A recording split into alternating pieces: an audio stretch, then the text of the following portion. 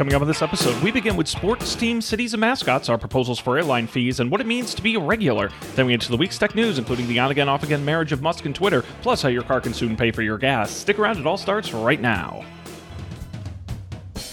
This is Don't Panic, episode number 342, recorded July 11th, 2022. Twitter's return policy.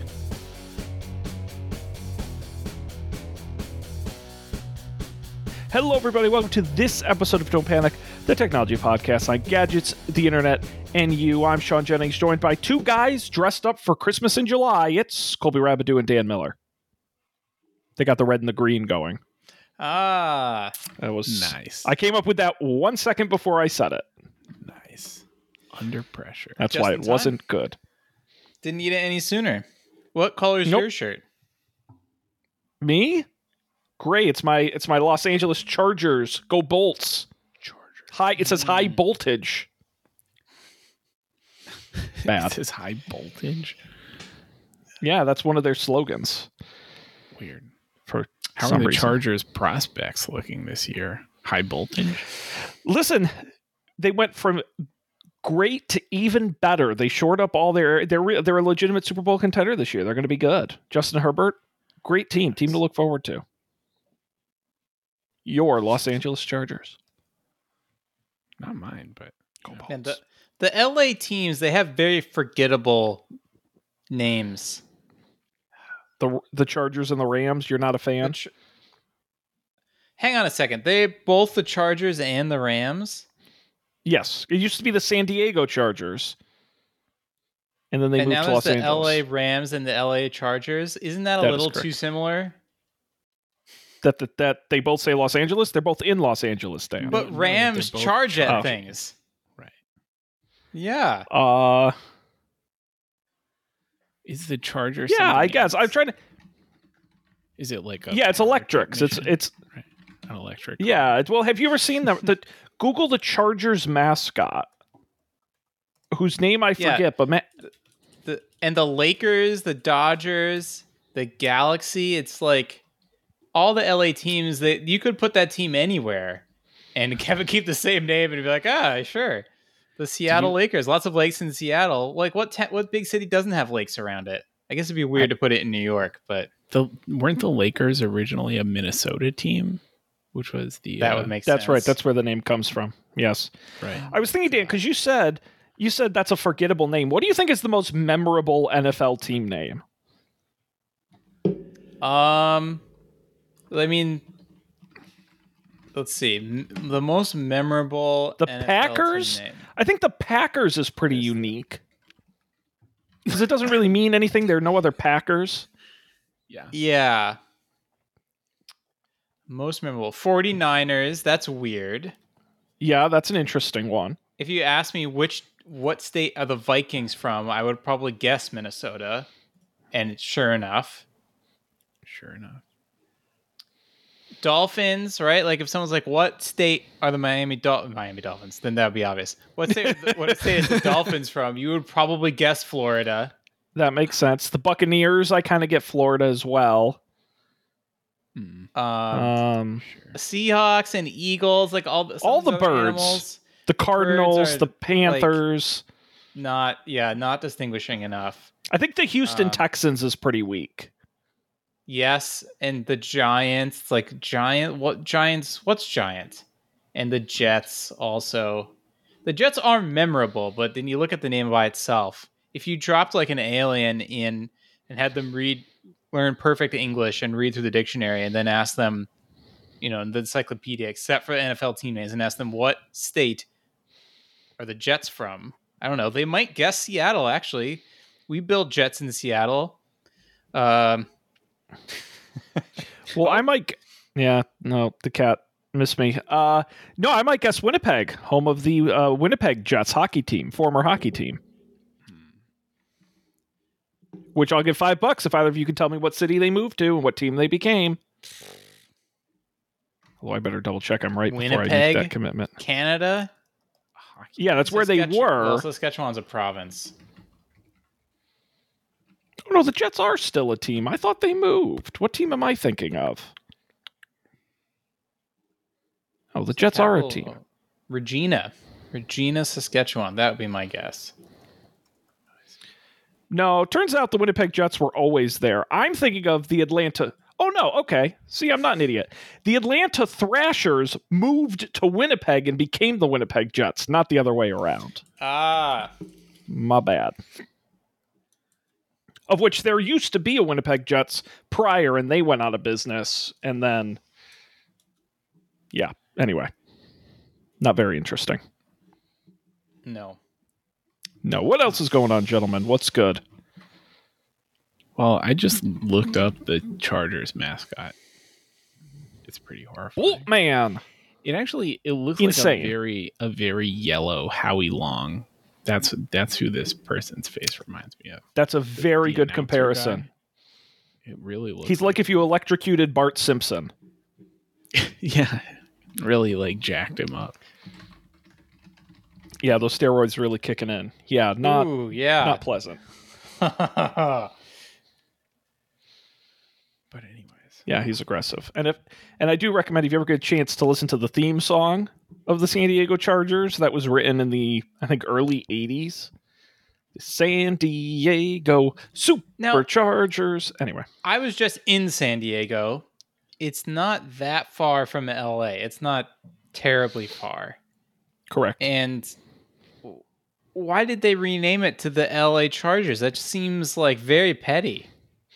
Well, because they don't play in San Diego anymore. They play in Los Angeles.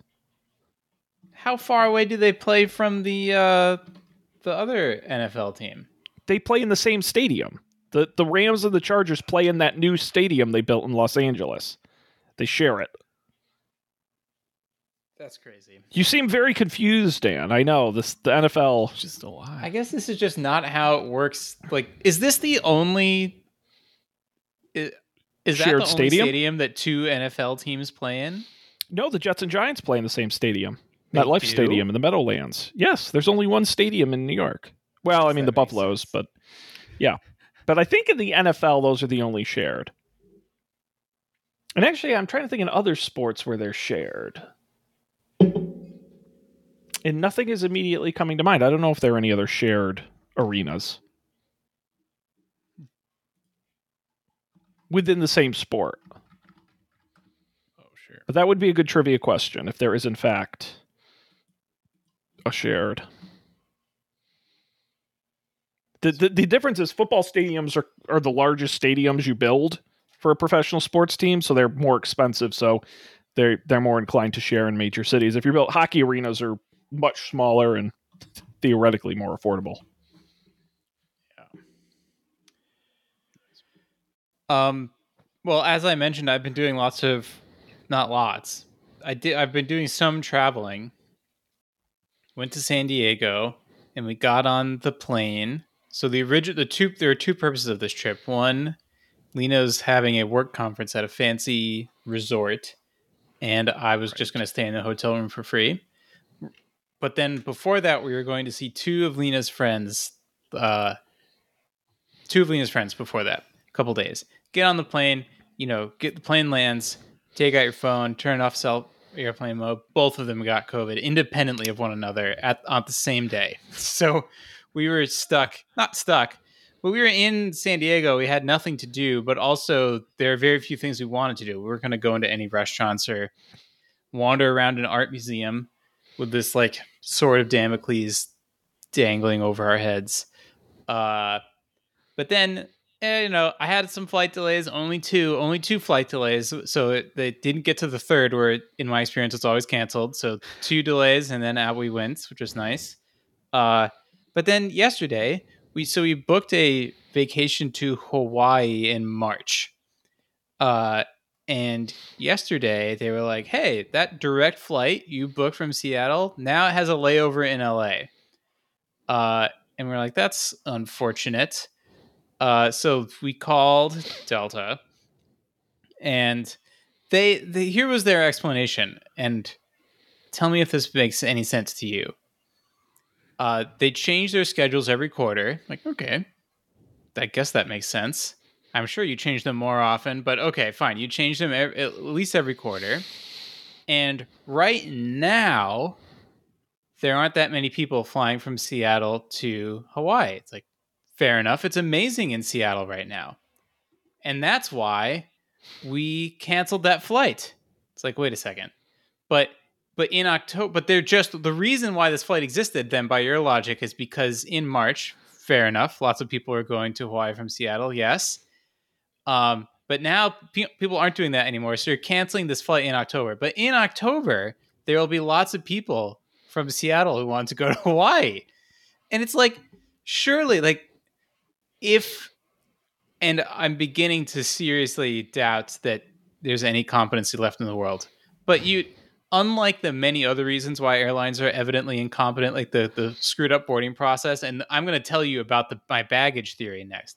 But this one you'd think would have a direct impact on their bottom line. They want to have as many direct flights as is economically feasible because people want direct flights. People will pay more for them. And when you do your little search, like I want to go from Seattle to Hawaii, they want to show up like, hey, I've got a direct, but pay Delta. Why would they? And you'd think that they set these schedules some amount of time in advance, so they must have some theories about where people will want to go from where to where and when. But it only goes 3 months in advance. They don't look at any prior data. They're never like, well, we should. What? And so they just schedule the flights in October based off of what they're seeing right now. It's interesting. When I think about the economics of an airline, it's all about maximizing fixed costs. A plane costs so much money to get up in the air and across a route, whether you have one person on it or 500 people on it. And the more you get on there, the cheaper it is because it's being paid for by their tickets. And so I do wonder what the math is in my head, where if you had a flight going from Seattle to Hawaii that was 75% full, and you had a flight, right? Well, even on takeoff day, let's assume it's 75% full. Then you have a flight from LA to Hawaii, which I would assume of all the West Coast airports, probably the one with the most people flying to Hawaii. It's the largest airport on the West Coast. If that flight's 95% full, is it better for the airline to fly Seattle to LAX, which I would assume is a busy route, and LAX to Hawaii, again, a busy route where they're maximizing the flight? Rather, even if you get 75% on Seattle to Hawaii, I wonder if it's still more economical for them to first fly you to LA first because they're on busier routes. But then what percentage of people are just going to cancel their flight? I would love to see a survey. You didn't cancel yours, right? You're going to just accept the transfer to LAX. Well, no, we're thinking about it. I would bet you the exact same price to fly Alaska direct. Now I'm starting to question, like, is all of this lies? Like, do airlines just constantly like? But the advantage is Alaska is the hub. Like Seattle is the Alaska hub, so it's unlikely that the flight would become a layover flight, right? And we don't lose anything. No, my guess would be a shitload of time dealing with this. I think most people suck it up because they know the airlines suck and will go through LA. And I think the other thing is computers make all these decisions. I think it's one of those rare industries where computers just make decisions and then they just accept what the computer says. Computers, I know the computers are not always right, but I think the airlines are just like, well, said we got to cancel the route. The computer said it. So, I don't think there's some guy crunching the numbers. It's ridiculous. No, but it is. No, it doesn't make any sense. Here's my other question for the brain trust. So, boarding the plane is ridiculous. Like, they should obviously board from back to front, but they don't. Or from inside to outside, one or the other, but they don't do that. Here's my other realization recently. You get a free checked bag, which can only be a certain size, and you don't get a free carry-on bag. You don't get a free check bag anymore. The carry-on bag has lots of limitations. It is the most limited space in the plane, and you can only bring luggage up to a certain size. The underbelly of the plane has the most space, and it doesn't matter how big your bag is. but it's $30 a bag up till a certain weight. So actually, like the weight matters, the dimensions don't. But people want to use the overhead more than the checked bag because then they don't have to wait for the thing. But the airlines are constantly fighting with the passengers to have enough space in the overhead thing. Meanwhile, they're losing out on money because they have to check all these people's bags because they don't all fit in the overhead thing. And they could have made $30 in each of those bags. Why don't they instead give everyone free checked bag with smaller limits on like the weight, or maybe it's just like the same dimensions as a overhead bag, and charge the premium for the overhead bag, which tons of people would pay because they want to get out as soon as possible. But tons of people wouldn't pay because they're like, I don't care when I get out, or I have this large bag. The airline makes more money. Hey, that's all they should care about. As far as I can tell, the airline would probably make more people would pay to have a checked bag than, because chances are if you're more people, I keep screwing this up. More people would pay to have an overhead bag, because if you have one checked bag, you're probably like, screw it, I don't need an overhead bag. I'm just going to put everything in there. So those people aren't paying you any money anyways. But you could squeeze the overhead bag people for money and solve a bunch of other problems. Now there's more space in the overhead. People aren't, clubbing each other over the head, getting the bags out. And the people who really, really want to get out of the airport as fast as possible, they can pay up their $30. You could probably charge more.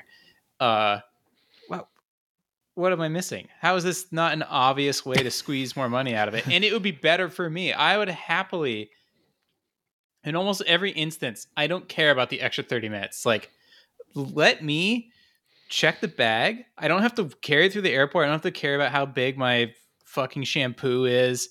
I don't have to wrestle it out of the overhead and worry about clocking some granny over the back of the head. Everybody wins. Yeah. Well, it's interesting because you look at the pretty positive growth of the discount airline, like a Spirit airline. They charge you for the carry-on. Well, they charge you for both. Well, right. What I'm saying is encourage people to check their bag and charge the premium for the overhead. If you're going to give one for free, give away the one that you have tons of extra of. Well, but which, by the way, you're not wrong in any respect. I think it's a good idea. But I'm a devil's advocate guy, so I'll never say you're right. Yes. I'll tell you what's wrong about the idea. But I think the issue is, I think airports already have issues with the volumes of bags that they have to deal with in the undercarriage of, in lost bags and transferring bags between flights and issues like that. Do you guys ever gate check a bag? I love gate checking. Like once. Hell yeah. Whenever they give me the opportunity, I take it, because it's a win-win, because you don't have to worry about lugging your suitcase on and putting it in, but they immediately return you as you're leaving the plane. My thought is you should be charged extra when you have a connecting flight. Because if you think about it, there really should be two classes of underplane baggage. One is the direct flight, where your bag isn't going to get lost. It's on the plane or it's not, and it'll be there when you get there. Then there's the ones where they have to transfer it to another. My thought would be, Dan, that's the upcharge. It's basically a carry-on. We guarantee you your bag will be sitting on the tarmac the second you get off the plane, like a gate check. You can grab it and go, but you don't have to put it in the overheads. That's an extra service. Everyone else's who's a connecting is in a separate part of the plane, and they're a regular checked bag and all that sort of stuff. I think it's more of a concierge type service. That I think you can absolutely upcharge for, and just do it gate check style, which I love to do. Yeah. But I also think... Oh, go ahead. No, go ahead. I'm going to change the subject, so if you have something else to say. No, I will put a bow on it by saying I run into this at work all the time, but it's one of these things where if you could totally reset the airline experience from scratch, we would all change a million things to make it better. It's all this legacy stuff where, you can't, if you all of a sudden started charging, we've mutual friend Colin, who worked at Spirit Airlines for a while, would tell the story of people showing up to learn that they had to pay for their carry-ons and were very unhappy. And I think people get used to certain things, and maybe over time you chip away at it. But unfortunately, we're stuck with these legacy processes that make airlines kind of a huge pain in the ass. But the airlines love changing these things when it makes them more money. And that's what I don't understand. I don't understand how this wouldn't make them more money and how it hasn't already happened. Because it used to be you would get one checked bag for free. Yes, and they've eaten away at that. And Dan, I guarantee you, like Spirit, someday they will eat away at the carry-on. But they'll just eventually charge for everything, regardless of where the bag goes. Right. I saw. No, go ahead. Have either of you two, and I'm going to change the subject, so Colby, if you have something to say, just change it back. Have either of you two ever accepted the offer when they're like, this flight is super full, will anyone take like $100 to reschedule your flight? Sean says yes. Heck no. Yeah, I was once flying out of Vegas to Hartford. It was a mid-afternoon flight. It was like a 3 or 4 p.m. flight. Maybe a little earlier, actually. It might have been 2 o'clock. And they offered $1,000 in United flight credits. Wow. And to like 6 people. And I took it. I had to take a red eye, which I don't sleep on planes. It was awful. With a layover in Chicago at like 3 a.m. It was terrible. Ugh. But I got my $1,000 in flight vouchers from United, and then I quickly realized I never travel anywhere, and I have nothing to do with my flight vouchers. And the good news is they keep extending them because of COVID. So this was like 3 years ago. I still have them. So if anyone needs United dollars, let me know. I'll give you a good deal. But it was pretty easy. So, and then oh my god! And then the funny thing is, so I had gotten to the airport for my flight, and it was at the gate. They informed us and said, "Okay, here, we'll book you on the next one. No problem." I said, "Okay." But I had hours to kill. I had like 6 hours to kill. And the rest of my team was all at the convention center finishing up, breaking down the booth and going out to dinner. So I said, all right, so I'll get in an Uber and then come back to the airport later.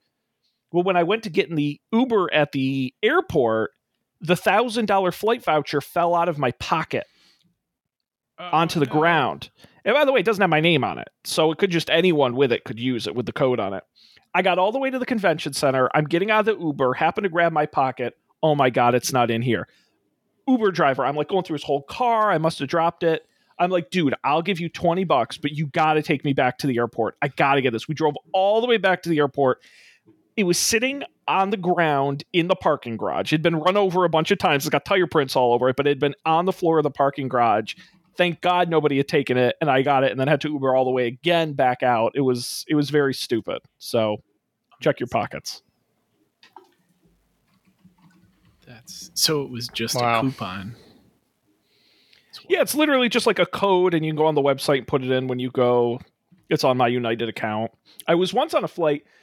It was a work trip, and I just couldn't change it. I once had a $2,000 offer on a flight, but I just could not move it. I really wanted to, and I just couldn't move it. That's the most I've ever seen. Wow. I've never done it. I've also never, I don't think I've ever, maybe like $900. That was the highest I ever heard once. Never heard them break the $1,000 threshold. In retrospect, I would have just taken the regular flight. But that's me. But in retrospect, I fucking hated that red eye, and I was exhausted, and then I still haven't used the money. So, joke's on me, I guess. That's what I get for being greedy. It's a trap. It's a trap. Yep. Well, any other topics for discussion? I had a minor one, Go for it. if you guys are interested. I was thinking about this the other day. Thought-provoking question here. Are you guys considered a regular anywhere? Coffee shops, stores, restaurants? Not anymore, but I have been in the past. I think me too.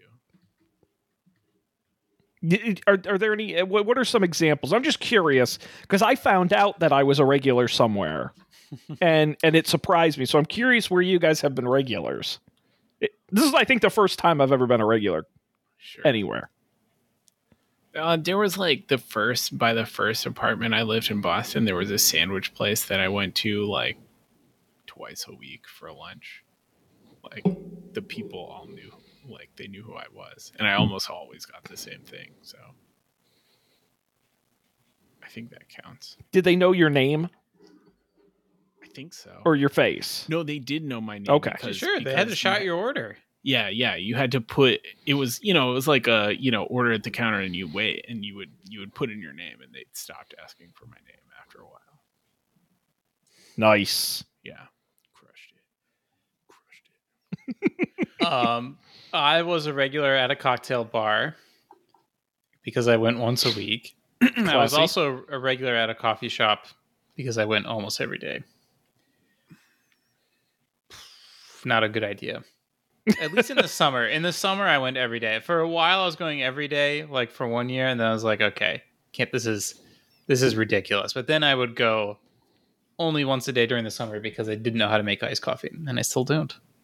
Right. Did they like offer you a job or something? You were there so much? No, but they were very nice. It was, at the time, I think about this every couple weeks now. At the time, this was like 2017, 2018. It was this, this husband-wife team who opened this coffee shop, and they had some kind of accent, and I never really asked where they were from. They looked vaguely European-ish. And then one day I overheard the guy talking to some customer about like rifles and shit and the army. He was in the Ukrainian army. Oh. And then he left after the whole Crimea thing. And that was how he ended up opening a coffee shop in Brooklyn. Oh. I remember thinking at the time, like, oh, that's a, interesting little tidbit. Little did we know. Do they make specialty coffee in Ukraine? Is there a special Ukrainian coffee? No, there's not a Ukrainian coffee shop. It's just a coffee shop run by 2 Ukrainian people. Okay. And the woman used to be a doctor, I think. I think that's right. Yeah. So it was, a very classic immigrant story. And you were their favorite customer? Well, no. This is the same coffee shop I saw Alec Baldwin in twice. Hey, their second favorite. Second, yeah. We'll go with that.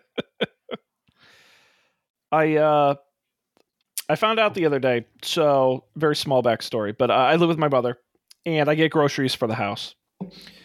And she gets chicken at the deli, sliced chicken every week at the deli, but she likes it a certain way. She likes it destroyed. She likes little flecks of chicken, basically. You shred it on shredded. But like literally, like it can't resemble a slice. It has to be in like a powder, a sawdust. I have a million ways to describe it. Turns out the deli at my local supermarket knows me as the destroyed chicken guy. And I have a reputation now where some of the employees recognize me. And they say, hey, destroyed chicken guy. Hey, I know how you like it. You want the chicken? Sawdust, right? And the other day there was a new employee named Mo. And I said, I want it. And I did my usual spiel. You need the chicken, but because she gets mad if I do it wrong. I say, no, you got to really destroy it. And the other employees like coached him through how exactly to cut the chicken the right way. Like, oh no, we know this guy. Like, no, you really got to cut it on like 0. Like you got to cut it really low. Literally probably 5 to 6 employees know me. So how do they do it? You just have to cut it on the absolute lowest setting, and then you just shred it, and just little bits fall off, little like snowflakes, and it takes forever. Literally, they're pumping the friggin' slicer. Oh my god, I feel terrible. It's a workout. You get 3/4 of a pound, man. Oh man, it's a workout. And so, I try to be very nice and friendly, but they see me coming. So It's a big honor. And they're very nice. So shout out to the Big Y on Cooley Street. Thank you for the great deli chicken. Do they have a cool nickname for you? Is it Destroyed Chicken Guy? That's pretty much it. That's pretty much it. Yep. And they'll say, gotta destroy that chicken. And the funny thing is, so I joke with them a little bit and I try and be polite, but they think I'm buying it for my wife. And I just, like, they said it once and I never corrected them. So they joke with me, like, his wife's going to be really mad at him if we don't do this right. And I'm like, sure, whatever, that's fine. Why not? If that works for you. So, anyway, that was my big revelation the other day. I'm so proud. That's amazing. That's the excitement in my life. It just goes to show you. I got a lot going on. All right, guys. Dare we even think about talking about tech news? Yes. I think It's what we do. There are a few stories in here. Summer is usually quiet as far as tech news goes, but doesn't mean we can't talk about it. Are there any links here in the rundown that are exciting to you guys, worth discussing? So Elon Musk isn't buying Twitter anymore, or is he? Oh no, it's the story that just won't die. Damn it. Yeah, absolutely. So I think when we last talked about it a couple months ago, it's been a little while. It's been percolating. Elon Musk obviously offering to buy Twitter.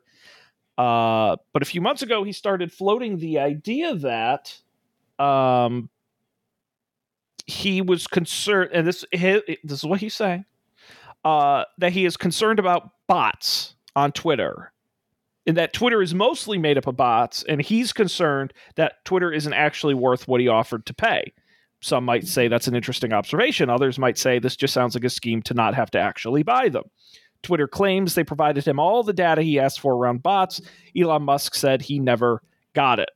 It was at that point last week he decided to call off the agreement. He filed with the SEC.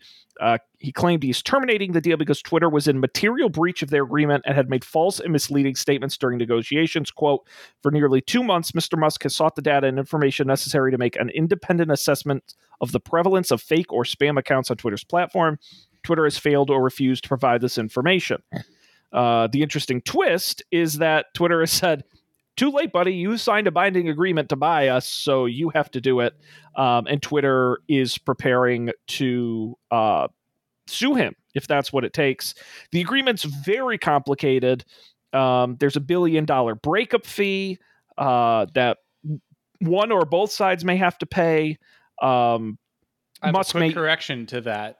Okay, please do. Being at a conference surrounded by lawyers last week.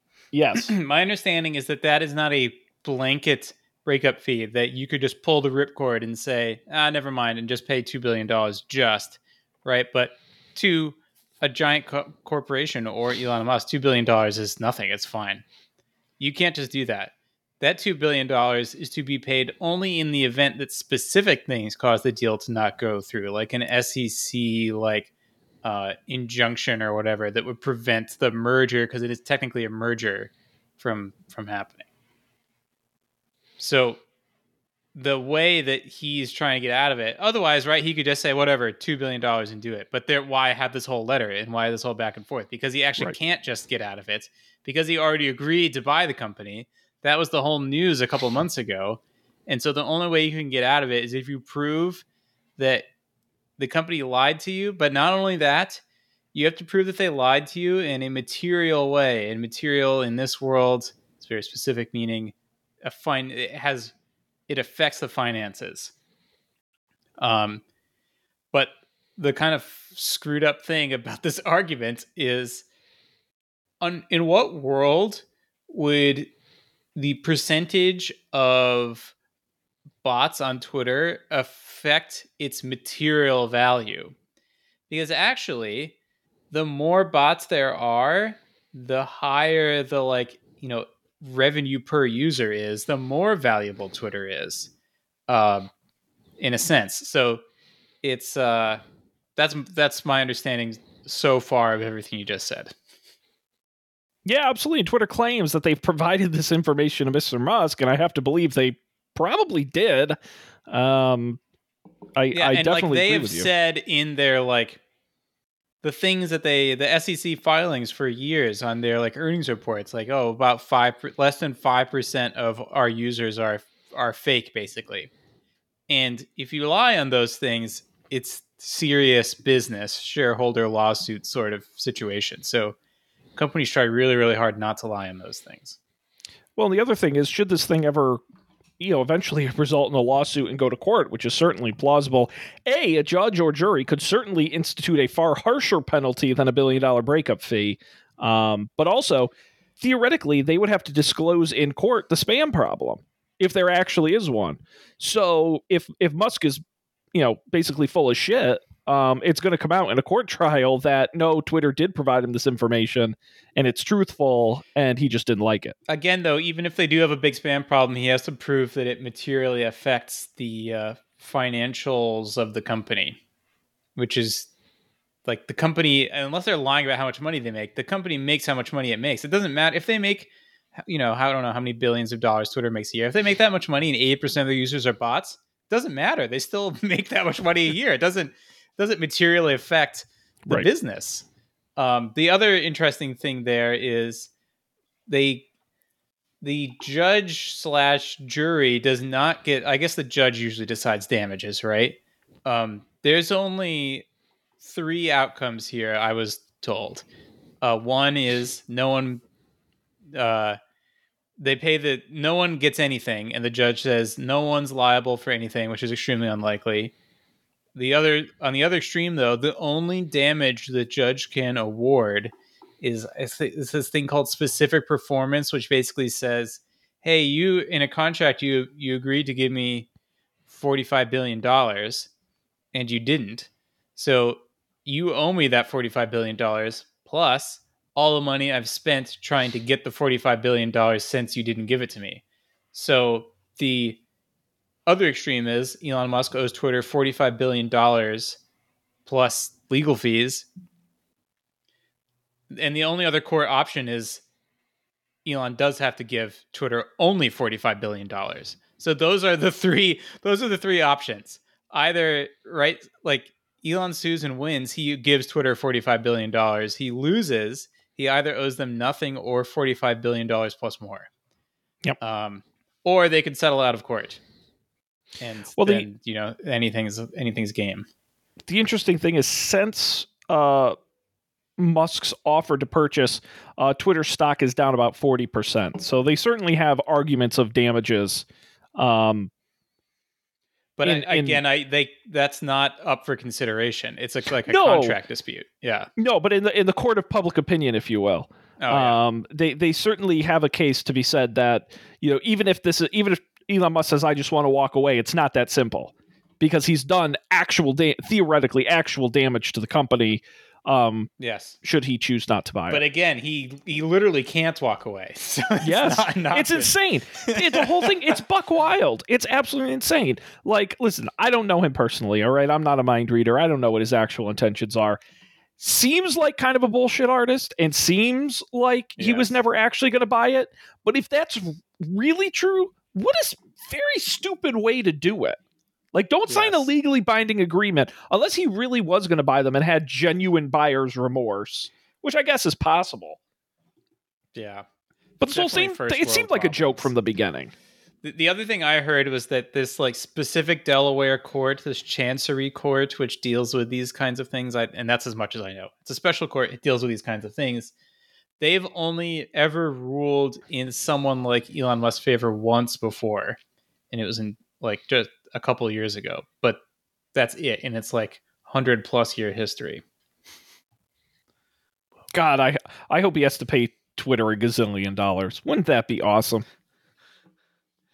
Because he doesn't even have all the cash. He was going to buy it with private equity money and loans and all this other. It's not like he has that in cash. Yeah. I don't know what that's what I wonder. Right? Is what happens then? I'm sure, are there, right? If you take out a loan to buy a company, there must be provisions in there that governs what happens when you actually can't buy the company. What if the SEC comes in and is it's an antitrust issue and Elon Musk can't buy Twitter? Very unlikely, but it could happen. I guess the money just gets returned. But what happens when you can't buy the company, but he's still on the hook? Yeah, I don't know. Is he personally, was he going to buy it personally in his name? And he's personally on the hook? Or is it? No. Well, no, I know that's where the money was coming from. But partially, but he created this. this his entity. his entity. And I guess the question is the entity an LLC, right? Because then that would limit his liability. If only we knew some lawyers. No, I know it's wild. We're going to keep an eye on it. It's not going away. We're way past being able to help here, unfortunately. No, we need a court in Delaware to tell us what's going on. But we will keep you abreast of the situation as it unfolds. And take great relish in Elon getting screwed. Guys, what else in here is worth talking about? We got thoughts on another story? It's not an LLC. It's a corporation. Oh, do love a good corporation. All right. What else do we got? Else? Come on.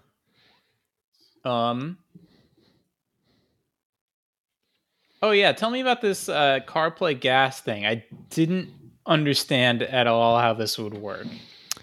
Yeah, and the story's kind of vague, to be honest. But basically, during WWDC, we talked about it on the show here.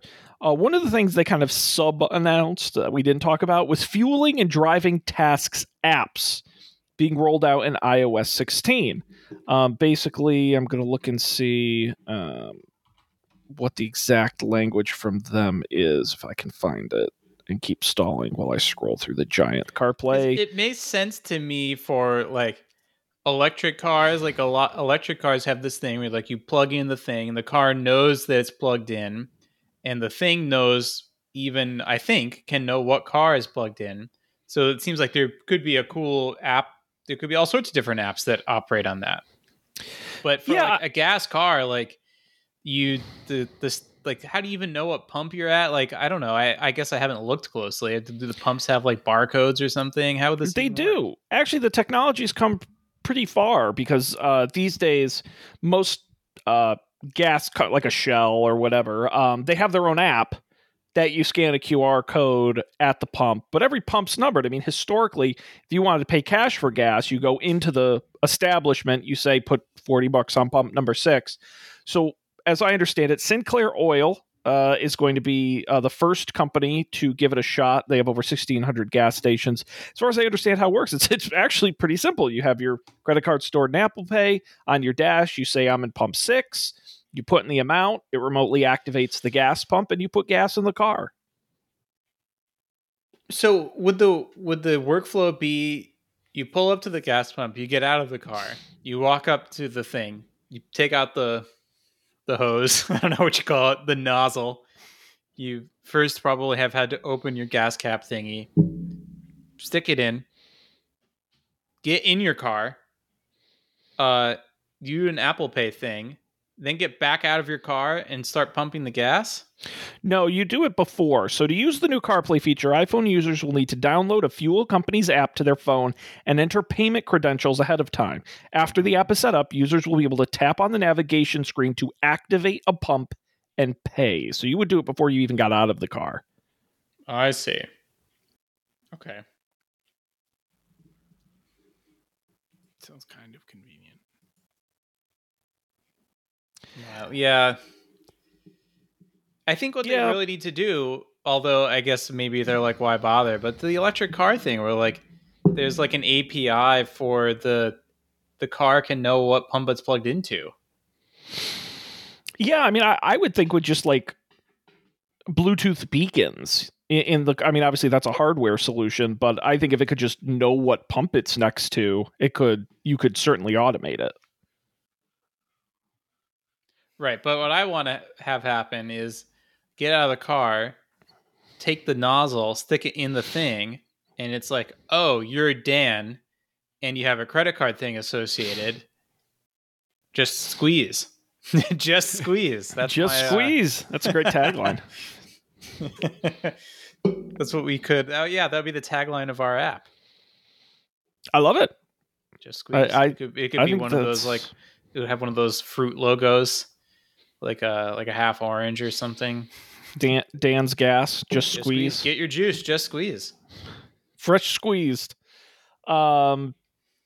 Yeah, no, I think that's fantastic. I mean, anything to streamline that process. I think of EasyPass being another great example of something that's very touch-free, very thoughtless.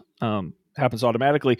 iOS, they announced this like a year ago, and I haven't really seen anyone do. I think it's currently in iOS 15 is the mobile ordering for like food and things, right on your dash and CarPlay as well. So I think there's a lot of opportunities to expand on CarPlay, and some of the things you can do right from the dash in your car.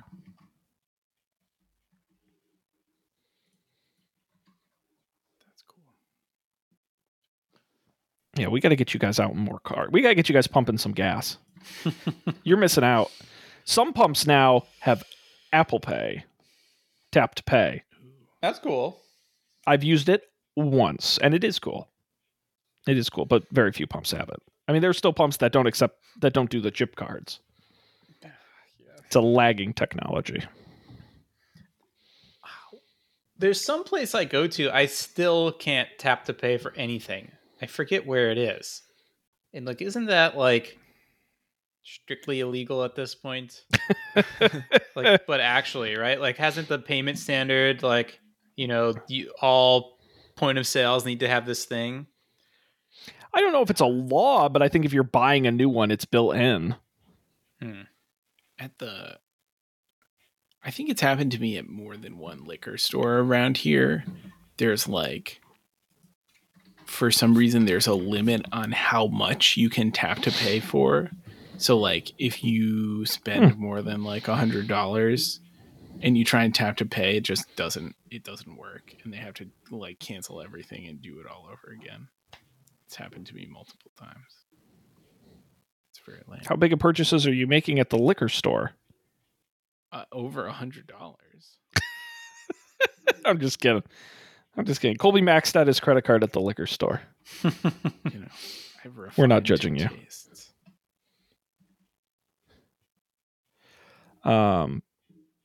Yeah. Now, have you guys? One thing I've been wanting to, I'll try any payment thing once. I almost never pay with Apple Pay and the tap to pay. I'm still the idiot who pulls out his credit card even when I can tap, because I'm an old man. But have you guys tried the like iPhone to iPhone payment yet with anyone? No, like sending Apple Cash? No, I'm like 99% sure it was in 15.5. Is it the iMessage thing where you can text people money? No, it's NFC based, and you tap to pay on iPhone. Here you go. Apple today announced, this is on Apple's website, from February 8th, later this year. So maybe it's not. I thought it was out though. The new capability.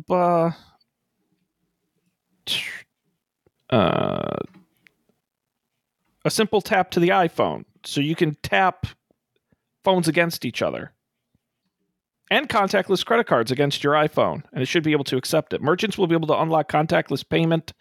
At checkout, the merchant will simply prompt the customer to hold their iPhone or Apple Watch to pay with Apple Pay their contactless credit or debit card or other digital wallet near their iPhone, and the payment will be securely completed using NFC technology. No additional hardware is needed. Right, but this is not like a consumer product. This is an API, right? You can leverage it as an API, but I believe it has a built-in payment. Wait, how do I do it then? Well, I haven't had any other iPhones around to tap. Does anyone have a?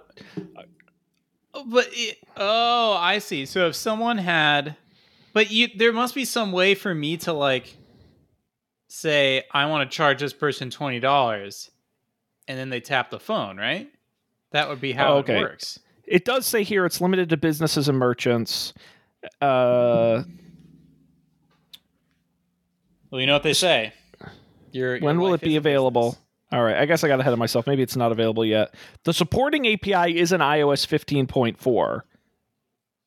So I'm not like crazy. You can do it at the Apple Store if you buy something there. I think that means that their app, that they just use iPhones now to do the payment thing. It says here, tap as normal. There was an announcement last month. Square announced that they'll be using the API to support payment within their app with the tap to pay. So, Anyway, for some reason I thought it was something you could just do with people. Maybe they'll get there. I don't know why I thought that. That's why it hasn't been working. I've just been smacking people's iPhone trying to steal their money. It's not working. Pay me. You could do panhandling though. You maybe download the Square app, set yourself up outside of the destroyed chicken place. By the way, have you guys heard of the new panhandler scam? No, this is... I can't tell if it's a real thing or it's one of those Facebook panic things, but it's been in my local groups around here. Apparently, there's a nationwide trend of panhandlers who set up with violins, but they're playing a track and not actually... They're fake playing violins. Uh-huh. And they have like a big speaker next to them that they like don't, but it's playing the violin music, but they're trying to hide it and make it people think they're playing the violin. Apparently, according to local Facebook groups, it's a nationwide problem. And what is the scam? Is that they're being misleading? They're fake people. Playing the violin. Right, they're misleading people on the street. I see. So it's like air violin. Exactly. It is, and then there's like there are viral videos out there of people like walking up and like grabbing the violin, but the music keeps playing, and they get totally busted. That's anyway, pretty easy to tell. I feel like apparently, but now the problem is, I guess there's a guy around here who plays the violin panhandling, and now everyone is like suspicious of him online. They're like, watch out for the guy who's usually at Walmart. He's probably one of those fakers. And I'm like, don't you people have better things to do with your life? Like. Starting unnecessary panic. Does it really change the way you interact with that person if you know that they're not really playing the violin? I mean, I guess, because the point of panhandling is you're giving money, and I guess the idea is like, does he still deserve your money even though he's not actually playing it? I would say it's pretty clever to fake play it. Maybe that's worth a couple bucks. Right. Are you enjoying the violin playing any less just because the person isn't really playing? I don't know. Wow, this is very philosophical. I thought it was going to be something where they were like stealing money from people or something. Not like, no, it's stupid. That's what I'm telling you. It's like it's not even a real scam. It's like the laziest scam. But I think maybe I'll go out with a saxophone and a speaker and pretend to play saxophone or something. Like I'd pick a more interesting instrument. I can see you as a saxophone guy though. I was, I almost took band in school, like at that age where they first asked you if you want to do it, and I almost did it. Thank God I didn't. I'd be a total loser. But no, I'm just kidding. But I would have picked the saxophone. That would have been my instrument. Absolutely, I would have been so cool. Nice. There's a guy who panhandles by the Prudential Center Mall here who. It's been his 40th birthday every day for the last 3.5 years. Respect. Gotta respect that. Ageless. See what happens are the odds? When you turn 40, Colby. Maybe it'll be 3 years in a row for you too. You know? That's all right. Just keep at every day's Colby's birthday, right? Means tossing a few bucks in the hat. All right. I go hard. Well, let's why don't we move on to picks, the part of the show where each of us brings something we want to share with the world. And we've got some links here, and I have got to find out what's going on with Dan's pick. I'm fascinated here. What is this? So this is a free app. I think it's available for Android and iOS that you hold it up. It's basically Shazam for birds. So you hear a cool bird and you open up this app and you press the button and it turns away for a little bit and it tells you what bird or birds are in the area. And it's pretty magical. And it's just like a research project. It's totally free. It's called... What is it called? Merlin Bird ID. By Cornell Lab.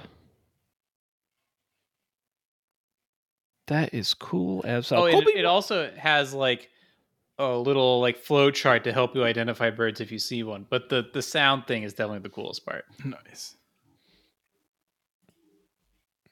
I might try some backyard. Colby, wasn't it you who picked the app that identified plants? Yes. Same vein. I love these kind of Yeah. these kind of apps. The plant one was not free though. Hmm. Have you caught any interesting birds, Dan? The other week we were walking through the park nearby, and you know how you can hear like a bug flies by and you kind of hear it. It has like that drone. Mm-hmm. We heard that, but it was like really low, very bassy. It sounded like a giant bug. And it was a swarm of hummingbirds that were just like chilling around this bush. And we walked right up to them. They didn't care at all. They're just like, bzzz. It's like actually sounded pretty freaky. And then we tried to identify what hummingbird it was. We couldn't figure it out until we finally saw like this little throwaway line on this one thing. It was like, adolescent hummingbirds, don't look like this, and they don't have any colors on their coat. And so we saw a bunch of like baby hummingbirds hanging out. But the app didn't really help us with that. We had to do some more research on our own. Hummingbirds don't really make sounds. Still pretty cool. It was cool. Still pretty cool. That's great. Get out. I'll send you all a photo. I took an amazing photo of one of these hummingbirds. Oh, I'm very excited. Merlin Bird ID. Check it out on your device. Get outside. Listen to some birds. That's great. Thank you, Dan. Next up, I will go next. We'll let Colby take us home. I don't have anything nearly as exciting. What's the opposite of a bird? It's a cat. And my cat drags litter all over my house. He's a nasty little boy who actually ran off after clawing at all the wires I have here. And I need to stop him from doing that with the litter. And so I did some research. This is, I think, a Wirecutter suggestion. The Black Hole Litter Mat. And it's designed with these really aggressive grid pattern that the litter falls into, and it scrapes it off the bottom of his feet as he's leaving the litter box. And it's an absolute, I'm not joking, it's a night and day difference. There is no longer litter across my house. This thing works amazingly. So if you have a cat who is a messy little son of a gun, I can vouch this product actually works very well. So, available on Amazon. Whoa, look at that, Dan. That's great. What, do you use a DSLR to capture that one? Just my phone. What? Yeah. Damn. That is a very nice picture. I'm jealous. Just my phone and luck. Dang. Very nice. Yeah, I'll just Black Hole available on Amazon.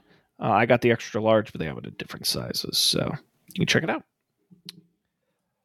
Okay, Colby, we were just gathering outside. What have you got for us inside? So at work, we're a largely remote company, so we've been using this very strange app called Gather.town, which is like, it's an 8-bit like virtual office. Like, it's kind of a video game where you walk around with like a Pokemon looking, like Game Boy Pokemon looking character in a Game Boy Pokemon looking office. But when you walk up to another person, it like turns on your video and your audio like connect, and you can talk to each other as if you were standing next to each other. It's kind of dumb, but like kind of nice for remote work. It's certainly better than like scheduling a Zoom meeting to have a silly chat with someone. You can like customize your whole office, and like you can have a desk and like put stuff on it and decorate, like the fun part of the Sims games. So yeah, I don't know. It's kind of fun. It's more useful than I thought it was going to be when someone suggested it the first time. This is legitimately pretty cool. I would think I would love, if I was a work from home student, a remote student. I think this would be great for like a classroom and stuff. Sure. Yeah, we used this for a while. It is pretty cool. We had a hard time getting people to keep using it, though. Yeah, that's fair. I feel like there's a... You need one person who will constantly go, who will on a daily basis like go and like talk to people randomly. Then people get excited about it. Yeah, we have one person who will do that, and so there's like there's always you know it could happen. So it's like it prods you to be on. But he was out for 2 weeks and no one was on it. So I was like, oh, interesting. That's awesome. Very cool. Gather.town, which is a fun URL. You can check it out there. Very cool. Thank you, Colby. Great job. And great job, guys. That's it. We're done. Took us a month, but we're back here on the fabulous 7-Eleven. Ready to talking tech and doing the great things. Thanks everybody out there for joining us. I do have to tease what's going on over on Up for Debate. Of course, it is our summer of video game movie adaptations. I know you guys are active listeners. You've been participating. We watched Super Mario Brothers, a weird film, and publishing this week Street Fighter with Jean-Claude Van Damme, which is a movie I actually loved a lot. It's pretty fantastic. Very of its era. And then when Matt gets back from Hawaii, we'll be doing Mortal Kombat. So it's going to be a great summer over there. You're going to want to check it out, UpForDebate.tv, wherever you get podcasts. Check it out there. And by the way, guys, Sean Timber is coming up. Get excited. A great tradition with these two guys. They're so excited. And of course, this show is Don't Panic at don'tpanic.io. Go there, get all the episodes. The links to the pick will be there, as well as the audio and video of each show. You can, of course, subscribe wherever you get podcasts. Just search Don't Panic and get the video version on YouTube. And, of course, get a hold of us, don'tpanicshow@gmail.com, or tweet at us at Don't Panic Show. And unless you guys have anything else to add, we are going to wrap it up here. So thanks, everybody, for joining us. On behalf of Colby and Dan, I'm Sean. We appreciate it, as always. We'll see you next time for another great edition of Don't Panic.